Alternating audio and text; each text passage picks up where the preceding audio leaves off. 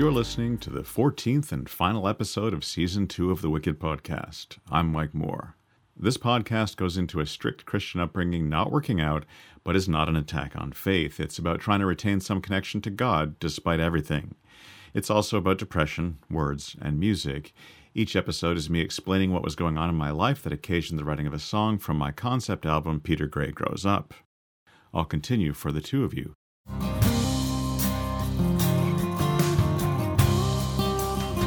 Episode 14.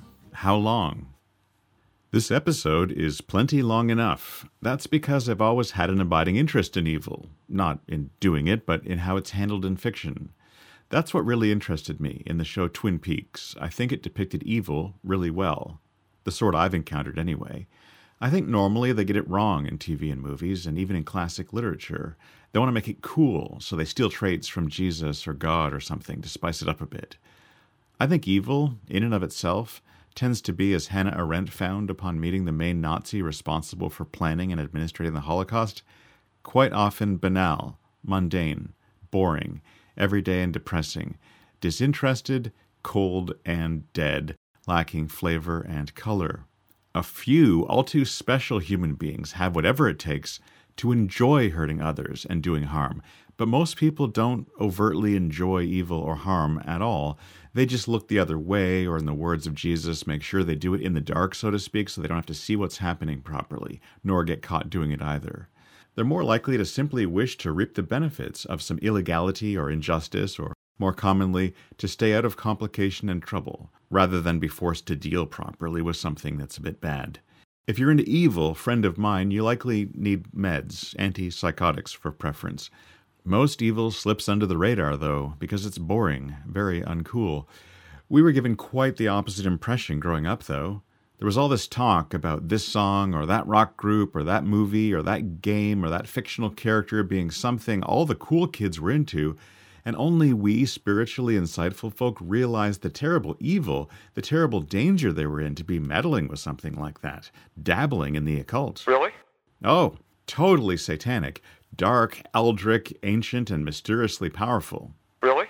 Something that seeks to draw you in, but is far, far too dangerous to be trifled with. But some of us, growing up, met evil at church. Evil that would stab you in the back, but never swear. Evil that was smiling and wearing a tie.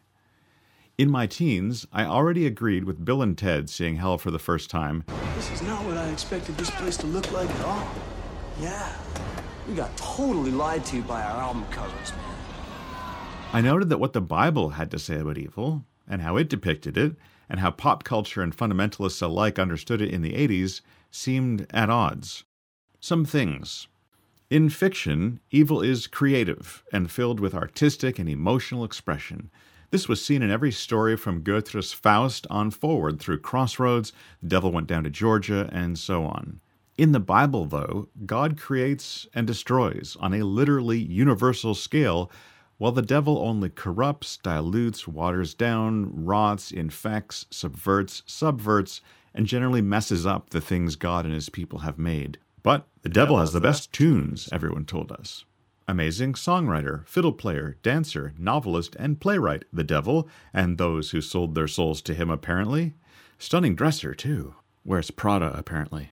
This made no sense. There's very little about angels in the Bible, but one thing that may surprise people to hear is that angels in the Bible are never depicted even once, laughing, weeping, joking, smiling, scowling, making up songs or stories, drawing pictures, dreaming, playing harps, and certainly not singing. The angels in the Bible, translated with any attention to older languages at all, simply say things. They don't sing.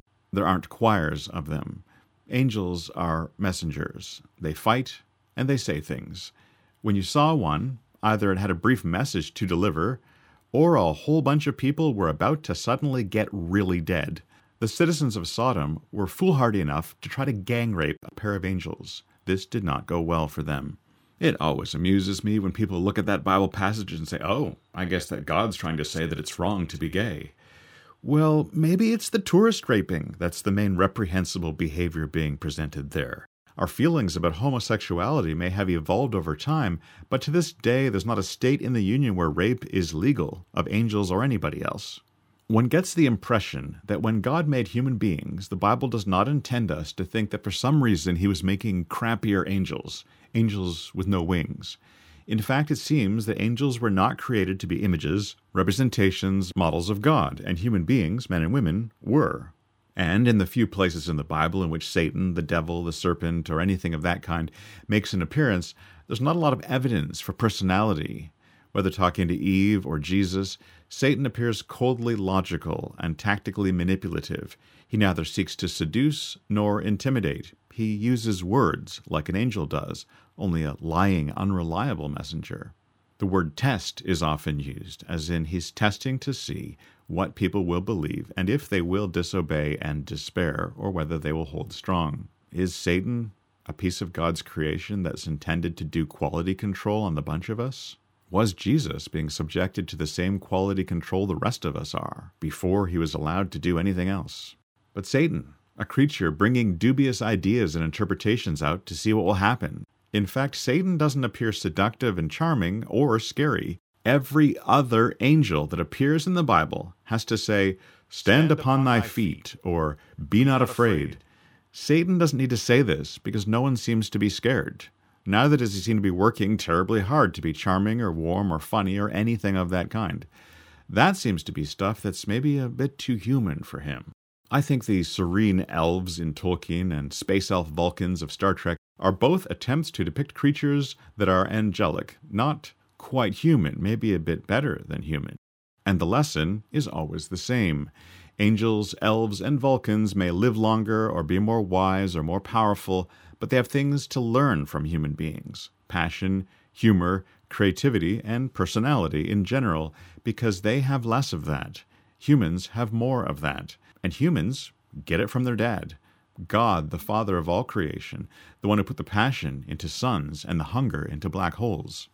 This is why I find it interesting that the most challenging thing almost anyone finds to try to believe in is a God they are going to generously allow to have a personality, let alone being the source of all personalities.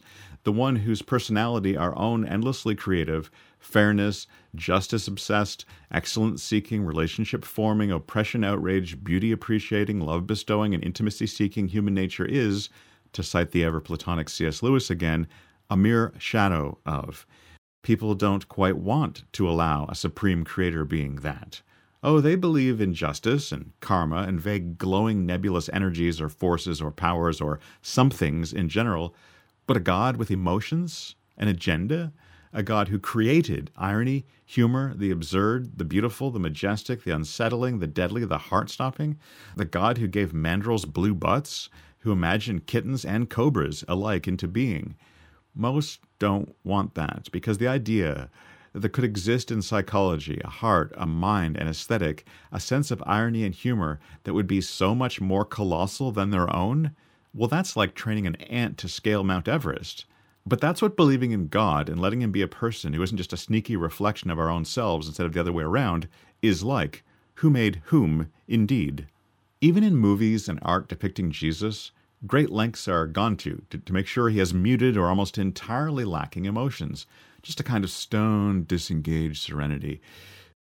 Because spiritual people don't grin or laugh. They definitely don't get anxious or angry.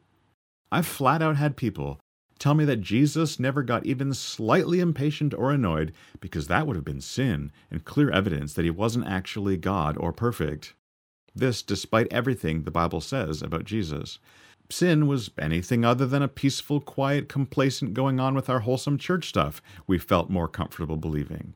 I'm pretty sure God has gone to great lengths in everything he has made, and even in the Bible too, to present himself as entirely other than humorless, serene, detached, absent, disengaged, watered-down, colorless, or blank.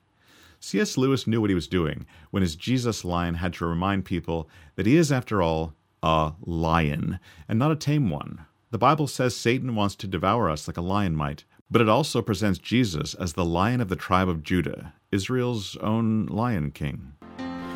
Can you feel the love tonight? why use an apex predator as a symbol for God? Another thing that our 80s horror movies certainly taught us was that evil is powerful. Far more powerful than good, of course. In movies, good is an absent, heavenly light glowing angelically down when it's safe to do so, or a tired old priest with a cross held in trembling hands, while just any old demon or evil spirit can tear him to pieces, possess human beings, overthrowing their wills and control over themselves, and for some reason, working presumably pro nocere publico in hell, punishing sinners for sinning, because if there's anything devils hate, it's people who have sinned. Makes them so mad they want to punish sinners for all eternity for their sinful sinning. None of this is in the Bible, and none of this makes any sense at all. Satan does not try to possess or hurt or even scare Eve, Jesus either. In the Bible entire, no holy symbols are held up to ward off the devil or an unclean spirit. No holy water is splashed around. No special words, no rituals are required. No circles are drawn. People we would view as mentally ill, having damaged, misfiring, weakened cognitive function, chemical balance, sense of proportion, sense of their relation to others around, and general connection to reality, are seen in the Bible as being infected with demons, corrupting and rotting their sanity and hijacking their normal cognitive processes like a virus. That first-century view of mental illness was a lot like ours, only with the idea that the dysfunctions and disorders are not just random or glitchy, but agenda-driven. And the agenda is to ruin what God intends in terms of how things are meant to work well, and ultimately to destroy his sensible, harmonious work. The demoniacs in the Bible are people we recognize as people with severe emotional problems. The demons that plague them consistently want to give them seizures. We still use that word, but are much less conscious of an external malicious intent seizing the bodies in question. In the Bible, they throw these poor people into fire to burn them, or off high places to kill them, or in water to drown them, or generally cause them to hurt themselves. In the Bible, unclean spirits infect you and make you want to hurt yourself. These devils are depicted as mental parasites, not omnipotent, all-knowing emperor gods of the sixth circle of the outermost dimension of evil, with eldritch flames for eyes, powerful legs made of molten bronze, a voice like Niagara Falls seated on high, on cyclopean thrones with a terrifying green glow coming off them, and bolts of lightning arcing out of them with deafening thunder, with a glowing face, 7 suns held in one hand, and a sword firing out of their mouth started slipping into the Bible description of, who was that again? Oh yeah, Jesus there, in Revelation 1 and 2 Thessalonians 1. Devils aren't anything like that in the Bible. They don't get thrones or even goat-headed scepters or horns or tails or even bodies of their own at all. Not once. How boring. I get why they don't show up in movies in that form. In the Bible, they're whining, brattish, non-corporeal entities. Mere human apostles show up to preach in town, and people infected with these things are impelled by these things to try to heckle, and they get told to shut up. They're clearly threatened by newbie preachers. Before that, Jesus is described as impatient and frustrated when his disciples don't seem to be able to sort out some people bothered by these infections of their sanity. Given control of a person, demons in the Bible called unclean spirits, it being good to keep in mind that spirits in the Bible are attitudes, moods, mindsets, ideologies, and subpersonalities.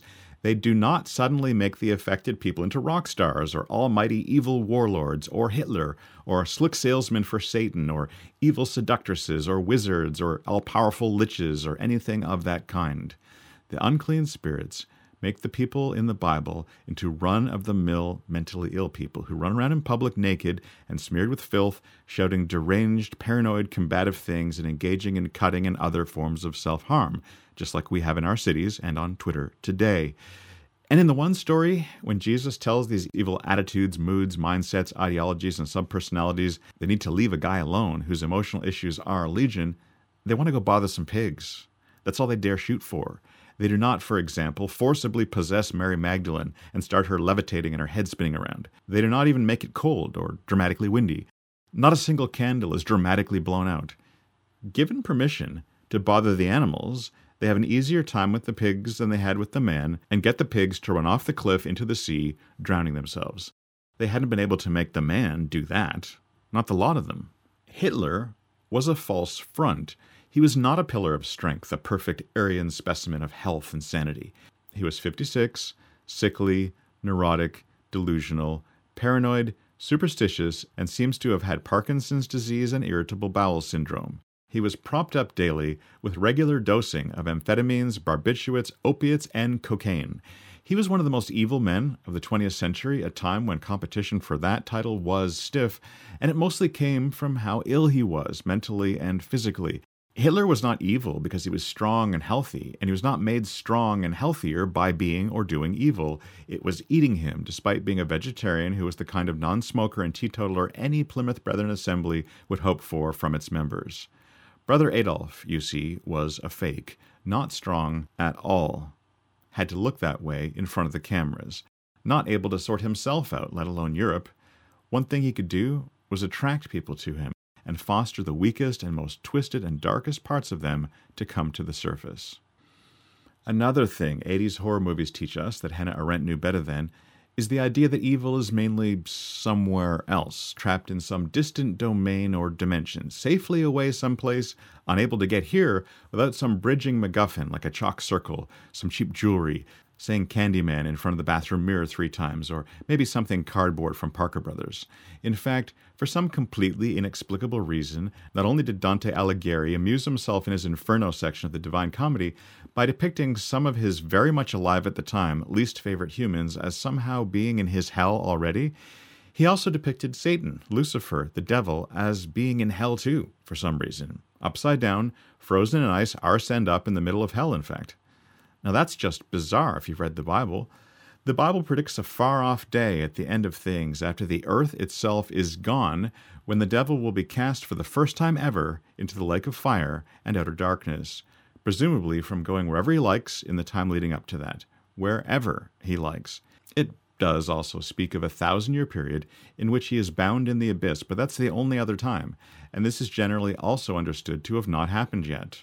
And so for the rest of the Bible, he's chatting with Eve in the garden, talking to God in heaven about Job, making dubious offers to Jesus in Rome-occupied Israel. When Satan's in heaven, by the way, and God asks him where he's been, like God doesn't already know, Satan tells him, walking to and fro upon the earth. Because in the Bible, that's where Satan always is, walking around, on earth. And the Apostle Peter doesn't write, be sober, be vigilant, because if you use a Ouija board or listen to Slayer albums, your adversary, the devil, will be instantly loosed from his millennia-old imprisonment in a distant hell dimension and enter our own for the first time in all those thousands of years, coming into your bedroom and your nightgown-clad body alike, unless an ancient caste of Templar Knight ninja monks led by a child known as the Chosen One can stop him. No, in fact, the apostle says, be sober, be vigilant, because your adversary the devil, as a roaring lion, walketh about, seeking whom he may devour. Walketh about, like right here, right now. And once you think about it, have you looked at the world lately? Ever checked out Twitter, let alone Reddit? It's not all glowing red eyes and black hoods, but it will eat your brain just the same. After the Second World War, Hannah Arendt flew to Europe and met Uber-Nazi Adolf Eichmann before his execution, expecting a 6-foot-tall, blonde, blue-eyed, steely Aryan death demon. He was a boring little balding pencil pusher who didn't really understand what was going on. He was just doing what he was told, the job he was hired to do. Hitler was good before, and he was bad now? Weird. In movies and TV, evil is corporate. I kind of like that, but I don't think it's quite right. They make it all about contracts and lawyers and sales departments. I'm going to go ahead and blame Virgil for that. The Virgil that Dante Alighieri liked so much that he wrote a fan fiction piece in which he and Virgil get to hang out and tell each other how cool they are. He called it the Divine Comedy, with the hell part being called Inferno. Teenagers in Italy read it in high school instead of Shakespeare, in medieval Italian. In the Old Testament, a collection of works written in an attempt to tell spiritual truth, to share wisdom, Satan isn't in hell, ever. In fact, there is no discussion of hell at all in the Old Testament anywhere. Hell isn't in anyone's heads yet. Like in the Old Testament, the ancient Greeks, like Homer, depicted the dead as losing their bodies, leaving whatever else they thought there was to human beings to go down underground somewhere and exist only in a shadow-like, not entirely there, ghost form. A shadow of their former selves. In Homer's Odyssey, an epic poem written to entertain rather than teach theology, with Homer free to make up whatever he liked, Odysseus, like a few other random guys in ancient Greek myth, gets a quick visit to the afterlife in the middle of his life, without dying, and he comes back, too. Why do people need to sign contracts in their blood in stories? Homer, maybe. Goethe, definitely. The dead are all more or less in the same state and place in Homer, and they're not really themselves. Blood is life, and if Odysseus kills an animal and has some blood to offer, the shades use the blood to think and feel and speak with Odysseus as they would have, were they still alive, with blood in them to do it. But there's no great afterlife care facility for personalized punishment and reward in Homer. For that, you need a Roman. In Virgil's Aeneid, an epic poem written to entertain, with Virgil free to make up whatever he liked, suddenly one could imagine the underworld being pretty much the under-Rome. It has offices, departments, pretty much help desks and waiting rooms and signs telling you which line to wait in. As above when in Rome, so below in Virgil's imagination. And when Dante, a Catholic in Florence, Italy, not terribly far from Rome, Italy, imagined the afterlife during the Middle Ages, he built on that foundation from Virgil. Virgil is the Gandalf figure in Dante's work. In the English poet John Milton's Paradise Lost, an epic poem written to entertain, with Milton free to make up whatever he liked, he creates a whole story in which he greatly elaborates on one interpretation of one part of the Old Testament, which depicts a possibly Satan figure getting cast out of heaven, which interpretation seems very at odds with the book of Job's depiction, and doesn't really properly tell the story behind this angelic eviction anyway. In Milton, then, Satan or Lucifer or Morning Star also being a title for Jesus in the Bible to help make that one hard to parse neatly. In Milton, Lucifer is cast down to what becomes hell. He becomes the ruler of it, as he had been leader of a band of rebel angels based on a greatly elaborated upon telling of that very specific interpretation of that one specific part of the Bible that doesn't tell the story and comes up to bedevil Eve. When Johann Wolfgang von Goethe wrote Faust, a play written to entertain, not teach us stuff, with Goethe free to make up whatever he liked a century later, with a keen interest in Dante's Italy, eventually taking a trip to see it in person, he depicts a hell with the devil installed in it as a head administrator or CEO of the facility, and a contract or agreement being signed in blood between Dr. Faust and Mephistopheles, a demonic agent of Satan, either invented by Goethe or co-opted and fleshed out by him from Germanic folktales, there being no demons and only 2 angels named in the entire Bible. I am named after one of them.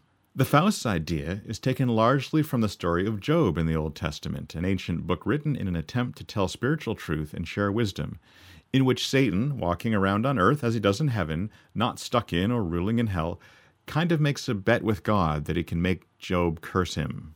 Neither Satan nor any emissary of his ever talked to Job. Job is not approached with a contract of any kind, and at the end of the story, God himself speaks with Job rather than some kind of demonic emissary. In Faust, though, Satan is in hell, ruling it as he is in Milton, to the point of sending Mephistopheles up to get Faust to sign a contract in his own blood to serve Satan if Satan gives Faust everything he wants in his life, which contract seems most like the agreement Jesus refuses to make with Satan, who wants Jesus to worship him if he will give Jesus food and power and things. There is no story in the Bible in which someone makes an agreement with Satan and is actually given anything at all by him. Jesus turns Satan down, and the fruit Eve takes, she takes herself from a tree God put in their garden and told her not to take. No one in the Bible agrees to serve Satan or an unclean spirit and get superpowers, rule over the whole world, or the ability to play devilishly good blues guitar. In the Bible, just as there are no bargains struck with Satan, there's no discussion of being able to sell your soul somehow either. What would Satan do with souls anyway? Satan seems to want to derail God's order and plans. Evil spirits seem to want to do damage to and eventually destroy people's minds, bodies, and lives. There is no discussion of people being indwelt by evil spirits because they were doing magic at a school for wizards or because they gained some benefit from some infernal bargain. It seems more like getting AIDS or veganism. Normal, healthy, God-intended processes and structures and harmonies are subverted and corrupted until nothing works right. In short, there's nothing in the Bible at all that suggests that making deals with the devil makes you creative, strong, and effective. You get sick, mostly mentally, and you die. There's no suggestion that the devil has some interest and now has some claim on your soul either. Corruption and annihilation seem to be the only goal. There seems to be some indication in the Bible that redeemed souls are saved, more in the sense of Microsoft Word documents, and less like drowning men at sea. The discussion of afterlife, of hell, first joins the Bible in the New Testament with Jerusalem, Bethlehem, Nazareth, and all the rest under the military and political rule of Virgil's Rome, or at least a Rome which had been reading Virgil's bureaucratic vision of hell for 40 or 50 years at that point. Then, eventually Rome installs a pope, gives him a tall hat, and makes their bureaucratic vision of Christianity the law of the Roman Empire. If you get certain points of doctrine wrong, you are tortured by church leaders until you get more enlightened. As a kid, my mom used to often take me to the public library to borrow stacks and stacks and stacks of books, remember, no TV, and sometimes take part in children's events that went on there. One time, when I was about 6, I saw a puppet show based on the 1936 short story The Devil and Daniel Webster. I didn't know that it had been written shortly after both Robert and Tommy Johnson had been answering the question, "How in tarnation did you learn to play the guitar like that, boy?" with a simple story. They claimed to have met the devil at the crossroads at midnight and sold their soul to him to learn to play the blues. This seems to have been most likely cribbed second or third hand from Goethe's Faust. I was fascinated to see a puppet representing the devil. I'd heard all about the devil at Sunday school and meeting. More than about Jesus, in fact, if the truth be told. I'd heard more about the corrupt human heart and how he sinned than about the love of God, which only entered our story as a solution to that problem toward the end. But we were always to be very reverent about hell and the devil. No light-hearted cartoons of Satan for us. Entirely verboten. Satan was serious stuff.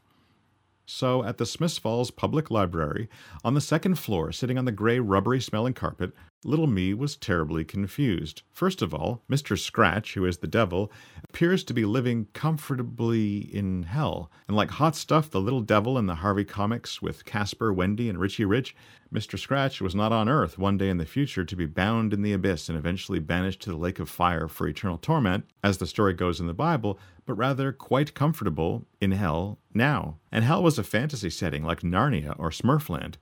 Devils lived there and were red and loved fire. It didn't burn them at all. And Mr. Scratch wasn't bound there, but free to come up to Earth and do deals with people. And you could sell your soul, I wondered? That didn't make any sense, I thought. And why did Satan want souls? It sounded like devils punished sinners in hell. Why on earth would they do that, I wondered? Didn't Satan try to make us sin? And in the story, regular human people seemed able to beat the devil purely by virtue of being American. As Toby Keith later sang, Daniel Webster, in the story, puts a boot in Mr. Scratch's ass, "'cause it's the American way." This vision of America was that there was no place in it for the devil. None at all. They'd kicked him out with the Redcoats. Their constitution, their independence from foreign powers, not to mention their willingness to give you a boot in the ass, guaranteed them safety from evil. That also all seemed very odd to us up here in Canada. Wasn't America in the news all the time for really amazingly bad stuff happening there? If that wasn't the devil making himself very at home down there, who exactly was doing all this stuff? The Vietnam War was in the news every day, although we had no television. The crazy part of it for me was that as I grew up, I saw this mysterious, contradictory, nothing to do with the Bible story about hell and the devil everywhere. In comics, movies, TV, and in album cover art, this seemed to pass for theology. Devils and evil safely in hell so long as you didn't invite it into America or mess around with Ouija boards or sign contracts in blood to learn how to play the blues better than Steve Vai. Also, human beings somehow became angels when they died? That doesn't make any sense. And not terrifying, powerful combat messenger beings, God's police soldiers, but rather deeply annoying cream cheese-eating middle-aged women in white dresses with George Burns walking around in the clouds. Everyone and everything gleamingly white. And we knew what evil stuff looked like. It was black or red and pointy.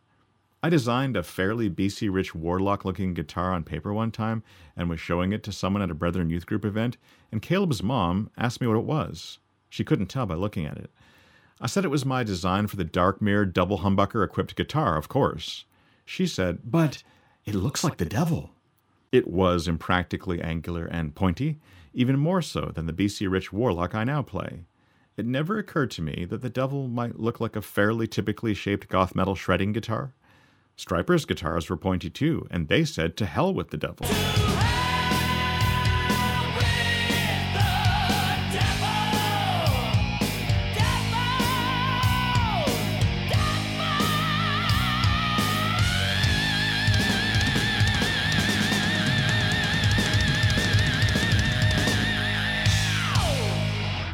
But Twin Peaks. Now, Twin Peaks was interesting. Twin Peaks wasn't only about this, but the TV show expanded into a faux diary, creepily enough written by showrunner David Lynch's daughter, depicted a kind of life ruination any Plymouth Brethren person would relate to. Laura Palmer is the prom queen. She's sweet, beautiful, and kind. She does charity work.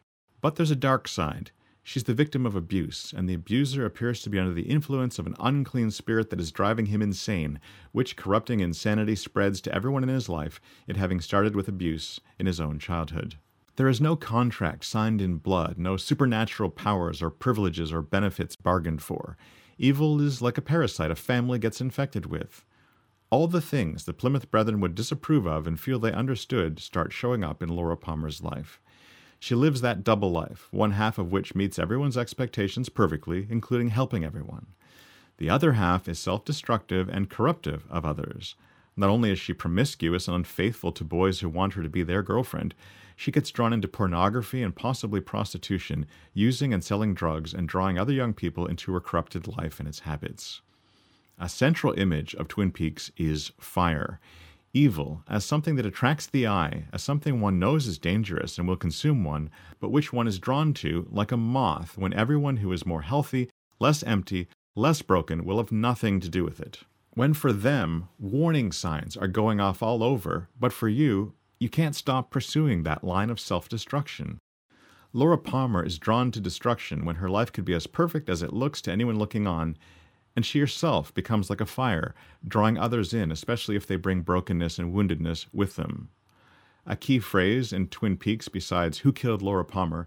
Spoiler, the story starts with Laura dead, and then goes looking into exactly how that happened, but 90s style, it's about subverting expectations and simple answers. The other catchphrase of Twin Peaks is fire, walk with me. There are no contracts signed, but in the world of Twin Peaks some people are broken and wounded, and they invite destruction. They walk with it. They offer themselves to be consumed by it. They do whatever it takes to be hurt over and over. They make that happen. They attract others to follow them into that broken place without needing to be hired or possessed or anything like that. Because in real life and on TV, sometimes that's just how people are. I got heavily into Twin Peaks just when I started pursuing inclusion in the Vetter group in Pennsylvania and bringing all my friends down to meet them. In fact, I picked an episode of Twin Peaks up on VHS tape at the Carousel Shopping Mall in Syracuse, New York, while driving down there one time. My own life story, and the story of the various people connected with it, is complex, but one of the themes in it certainly is self-destruction. I didn't seek self-destruction, but I certainly seemed drawn to people who increasingly went in that direction. I thought I needed more than anything else to get freed from involvement in and time spent under cultish influences, but I seem to have grown up with a vulnerability to them, a lack of alarm bells going off about them, maybe even an attraction to or feeling of comfort in cultish control systems and influences and the people attached to them. There doesn't really seem to be any real reason why no longer living a life bounded on every side by the expectations of church people who need you to self-destruct means you end up bringing about your own destruction yourself. Yet that seems to happen sometimes. Doug and Mark could have been anything, but now there's little left of them, and nothing corporeal left of Doug that's not buried in the grave in East Harrisburg Cemetery. We all went and visited Doug's grave a year after his death.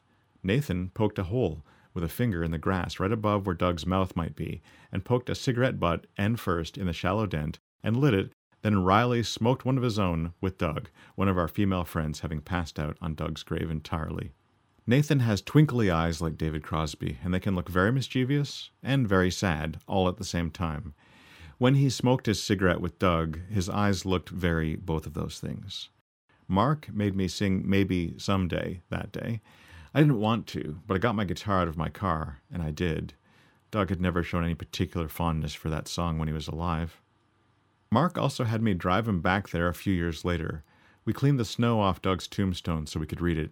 Douglas E. Meckley, 1974 to 2000. I often wonder what Doug would have made of the 21st century. The last movies I was able to discuss with him were things like Pulp Fiction and Fight Club. The next time I visited Mark, his wife had left him and taken their son.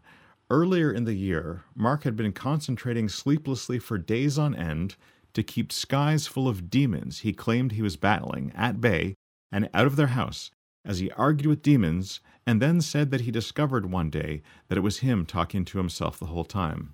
No, duh. One of the saddest ironies I know is how brethren parents can alienate themselves from their families while believing they are protecting said family from spiritual evil and harm when in fact they are themselves the source of much of that bad stuff. In the case of Mark, my visiting him this time was definitely contingent on him absolutely not drinking. I wasn't visiting him to try to preach at him, talk sense to him, or help him at all. I just missed him. We'd tried this before several times, promises that he'd been and would remain sober, only to arrive and find him a wreck. It's horrible for Mark when he sobers up. When he stops drinking, he has grand mal seizures. One time he nearly bit his tongue clean off. I feel terrible for him, but I can't deal with all of that. I won't deal with all of that. Sometimes people use your love and concern as a door into manipulating you. All too often, in fact. When I arrived in rural Pennsylvania this time, in the middle of the night, and sat down in a battered leather easy chair in a room that was wall-to-wall books, the first thing Mark did was aggressively plunk a tall can of Guinness in front of me and open it for me to drink. The message was clear. He was drinking, and so would I be.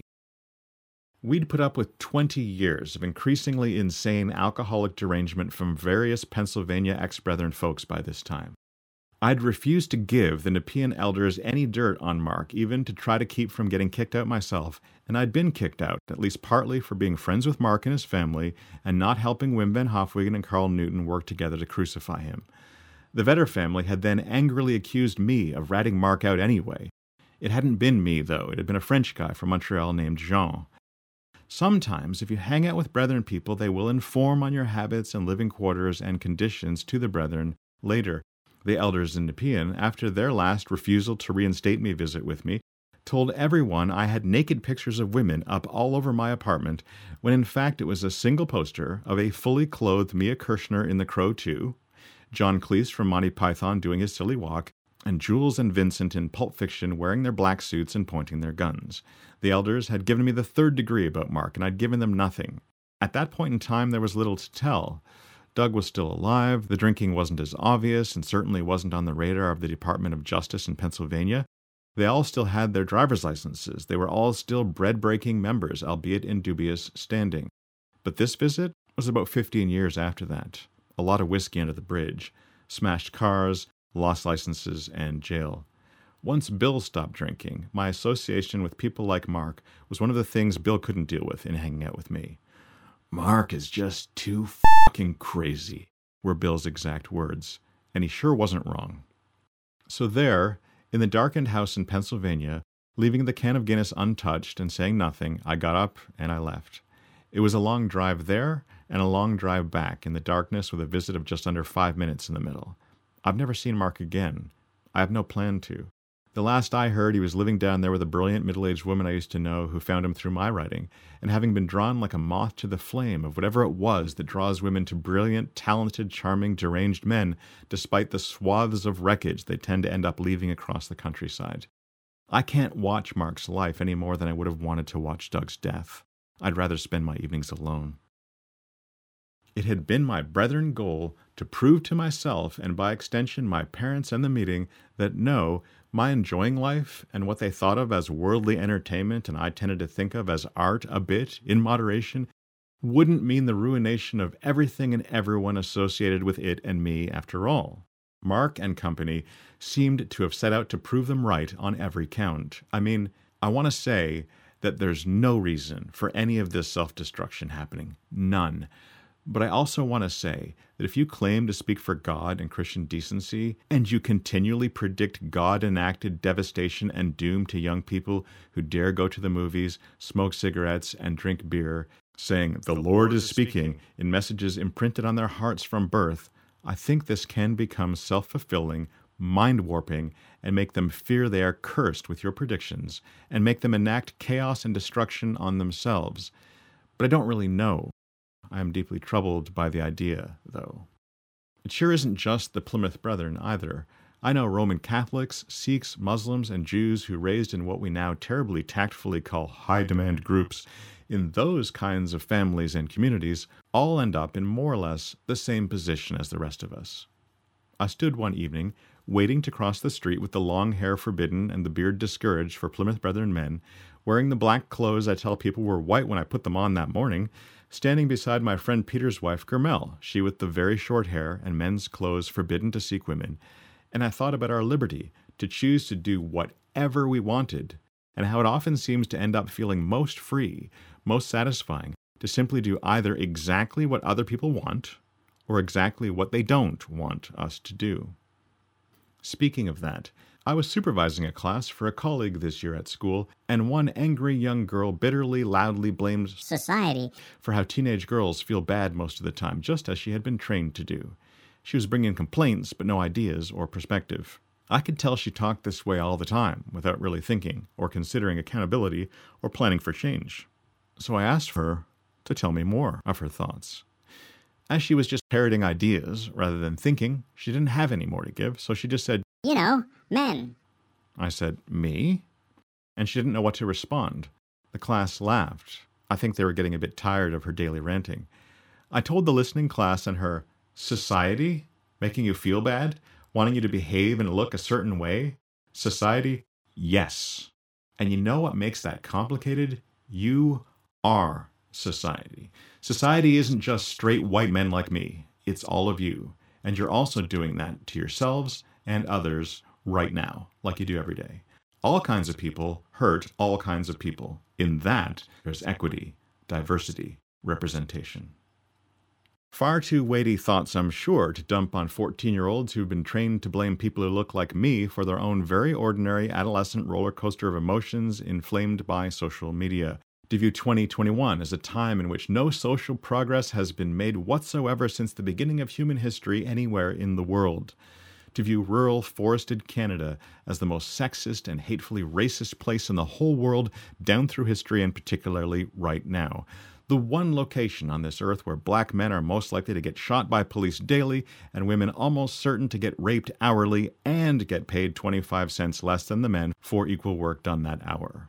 Lanark County, Ontario, Canada, the global epicenter of rape culture, ground zero for racism. Because this girl knew, oh yes, her phone had told her. Just like the Plymouth Brethren had told us, her phone alike warned her of the dangers of this wicked, evil world, a place where it wasn't safe to enjoy, well, much of anything. Safer to just stand close with your enlightened, informed, awake community and avoid hearing the thoughts and feelings of anyone with unorthodox doctrine, and remember to boycott entertainment and entertainers because they're defiling, insist upon very carefully chosen language, and wag your finger sternly, prophesying the imminent end of the world due to climate change. Surely is end times. The Lord is speaking.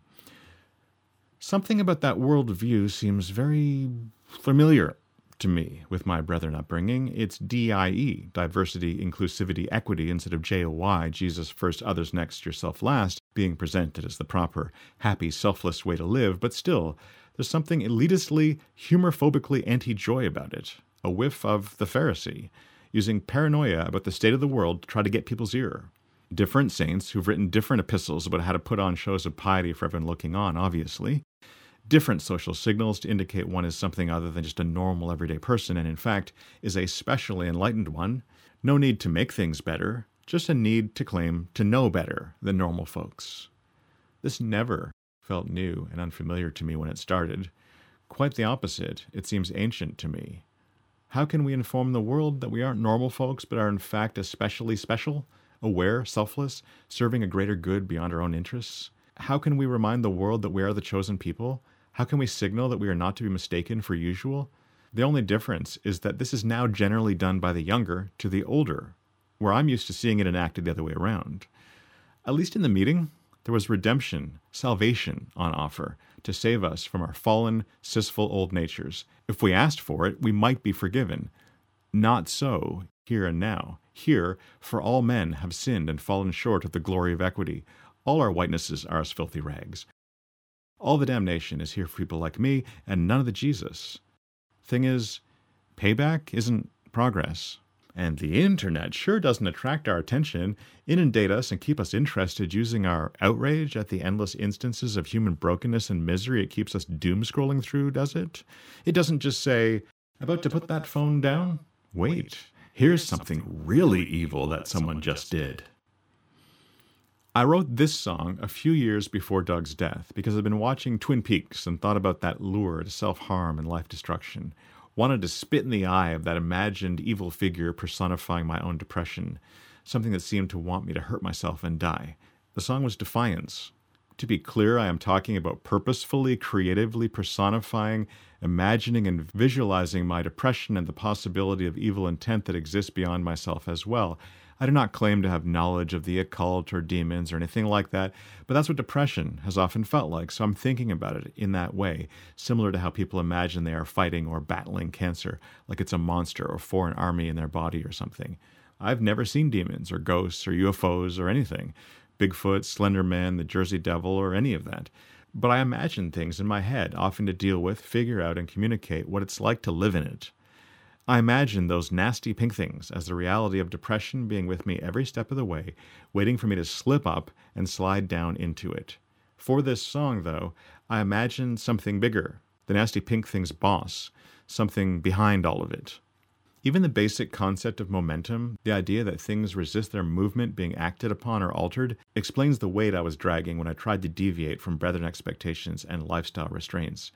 Now I was imagining churches having guardian devils as well as angels, the angels existing to handle messages, the devils imposing odd ultimatums and requirements into what could otherwise be a very free community, helping dredge up people's oddest, repressed dark urges, their unconfronted shadows, to poison the well, to toss a wrench in the gears. I was raised to believe in literal, unclean spirits the way some people are raised to believe in the patriarchy and systemic racism. And I think in some sense, especially in the sense of social structures and attitudes and ideologies, all of those things are theoretically real, though I dispute the idea that if you look for it, every single conversation has a discernible devil or systemic racism component looking over your shoulder. So I'm agnostic about taking it that far. I fear we may project expecting to see a thing, so we're certain to see it whether it's there or not, which it may well be.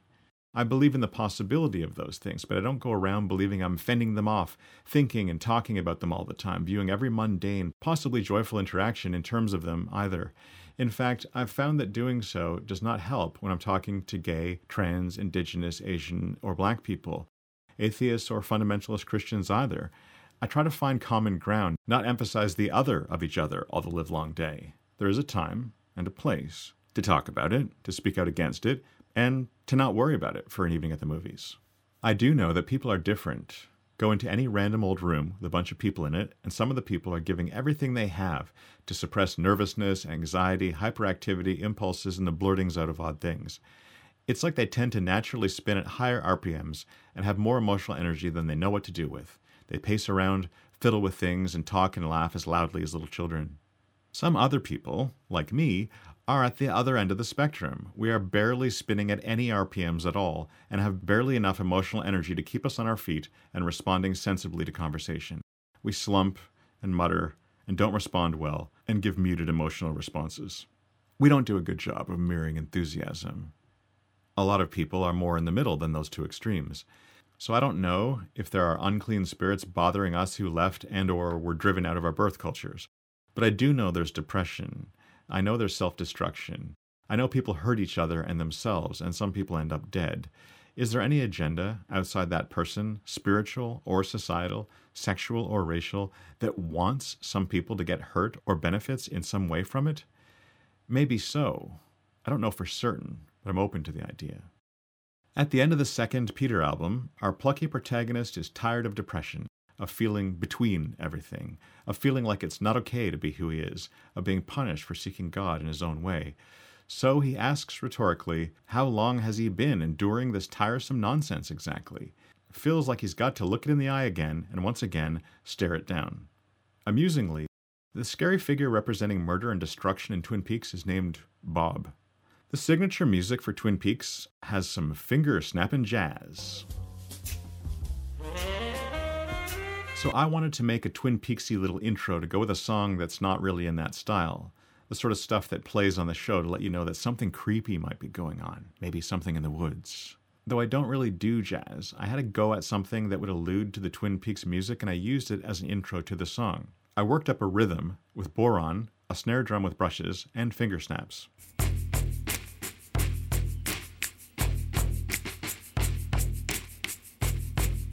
I put in the frog chirping that means night in my audio editing vocabulary.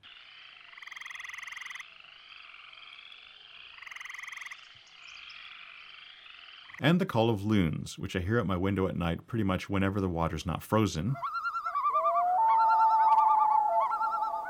I needed an open, ringing, jazzy kind of guitar work I don't normally do.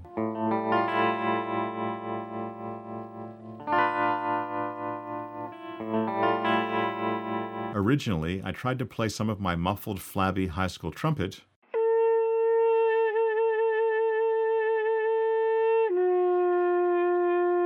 and decided I wanted something else. David Lynch soundtrack music often uses saxophone, but I no longer knew Adam, his time in our band having not ended terribly well, to say the least. This is not Adam Fogo that I'm talking about, who is far too good a bass player to ever be the bass player in a band of ours. For this podcast, I decided to edit in some of this Adam's random saxophone sounds.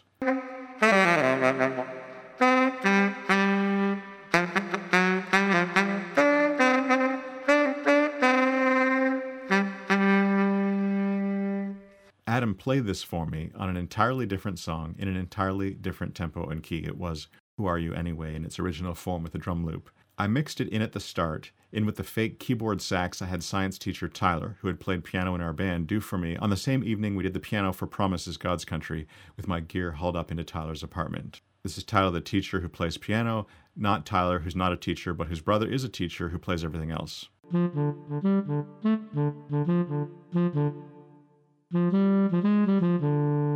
Then, for this podcast, I decided to go ahead and put some of that bad trumpet back in with the keyboard sax too.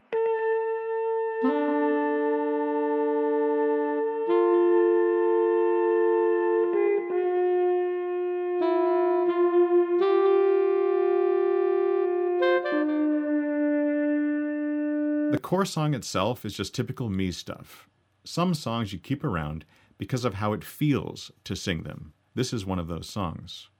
It had most of the same instrumentation as the Twin Peaks style intro, with less jazz to it and more of what I usually do. Because this song is about not giving up, despite being tempted to, I included my best go at laid-back, melancholy 50s doo-wop backing harmonies, literally singing "Give Up" over and over again.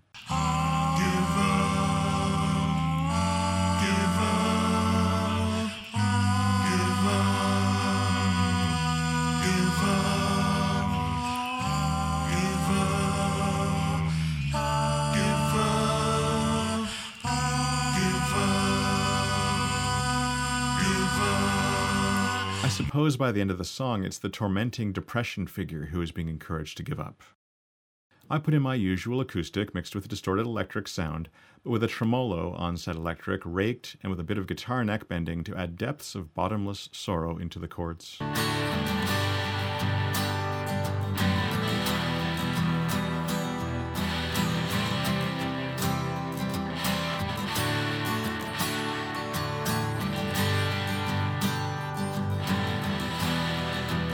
I did put in some lead guitar, which ended up sounding a bit like a Nashville player playing through the Edge's rig.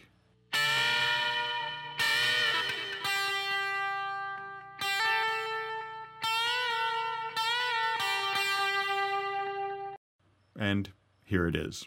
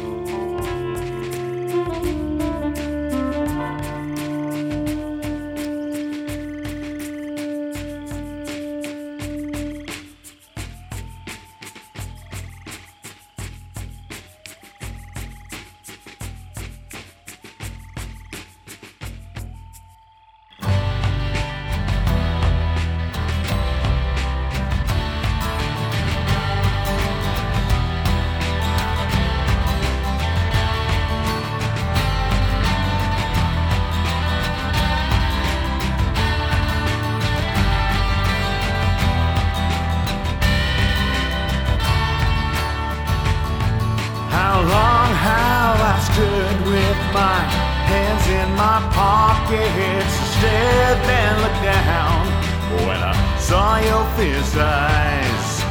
You can do nothing and I can't go nowhere. I don't want to talk and I'm sick of your lies. How long will we stare? And how long will we stand? Is that the kind of look that you give to the damned? I don't know your name, but I do know your job.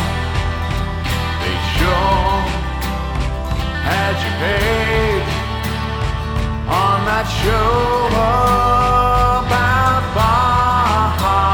You want my fire, you want my walk, and you want me.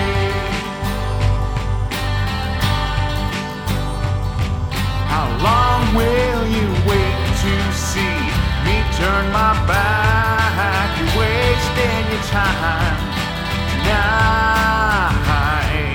It's worked all my life, but it won't work now. I've got things to do in the time for fear and spite. I saw you in church, and I saw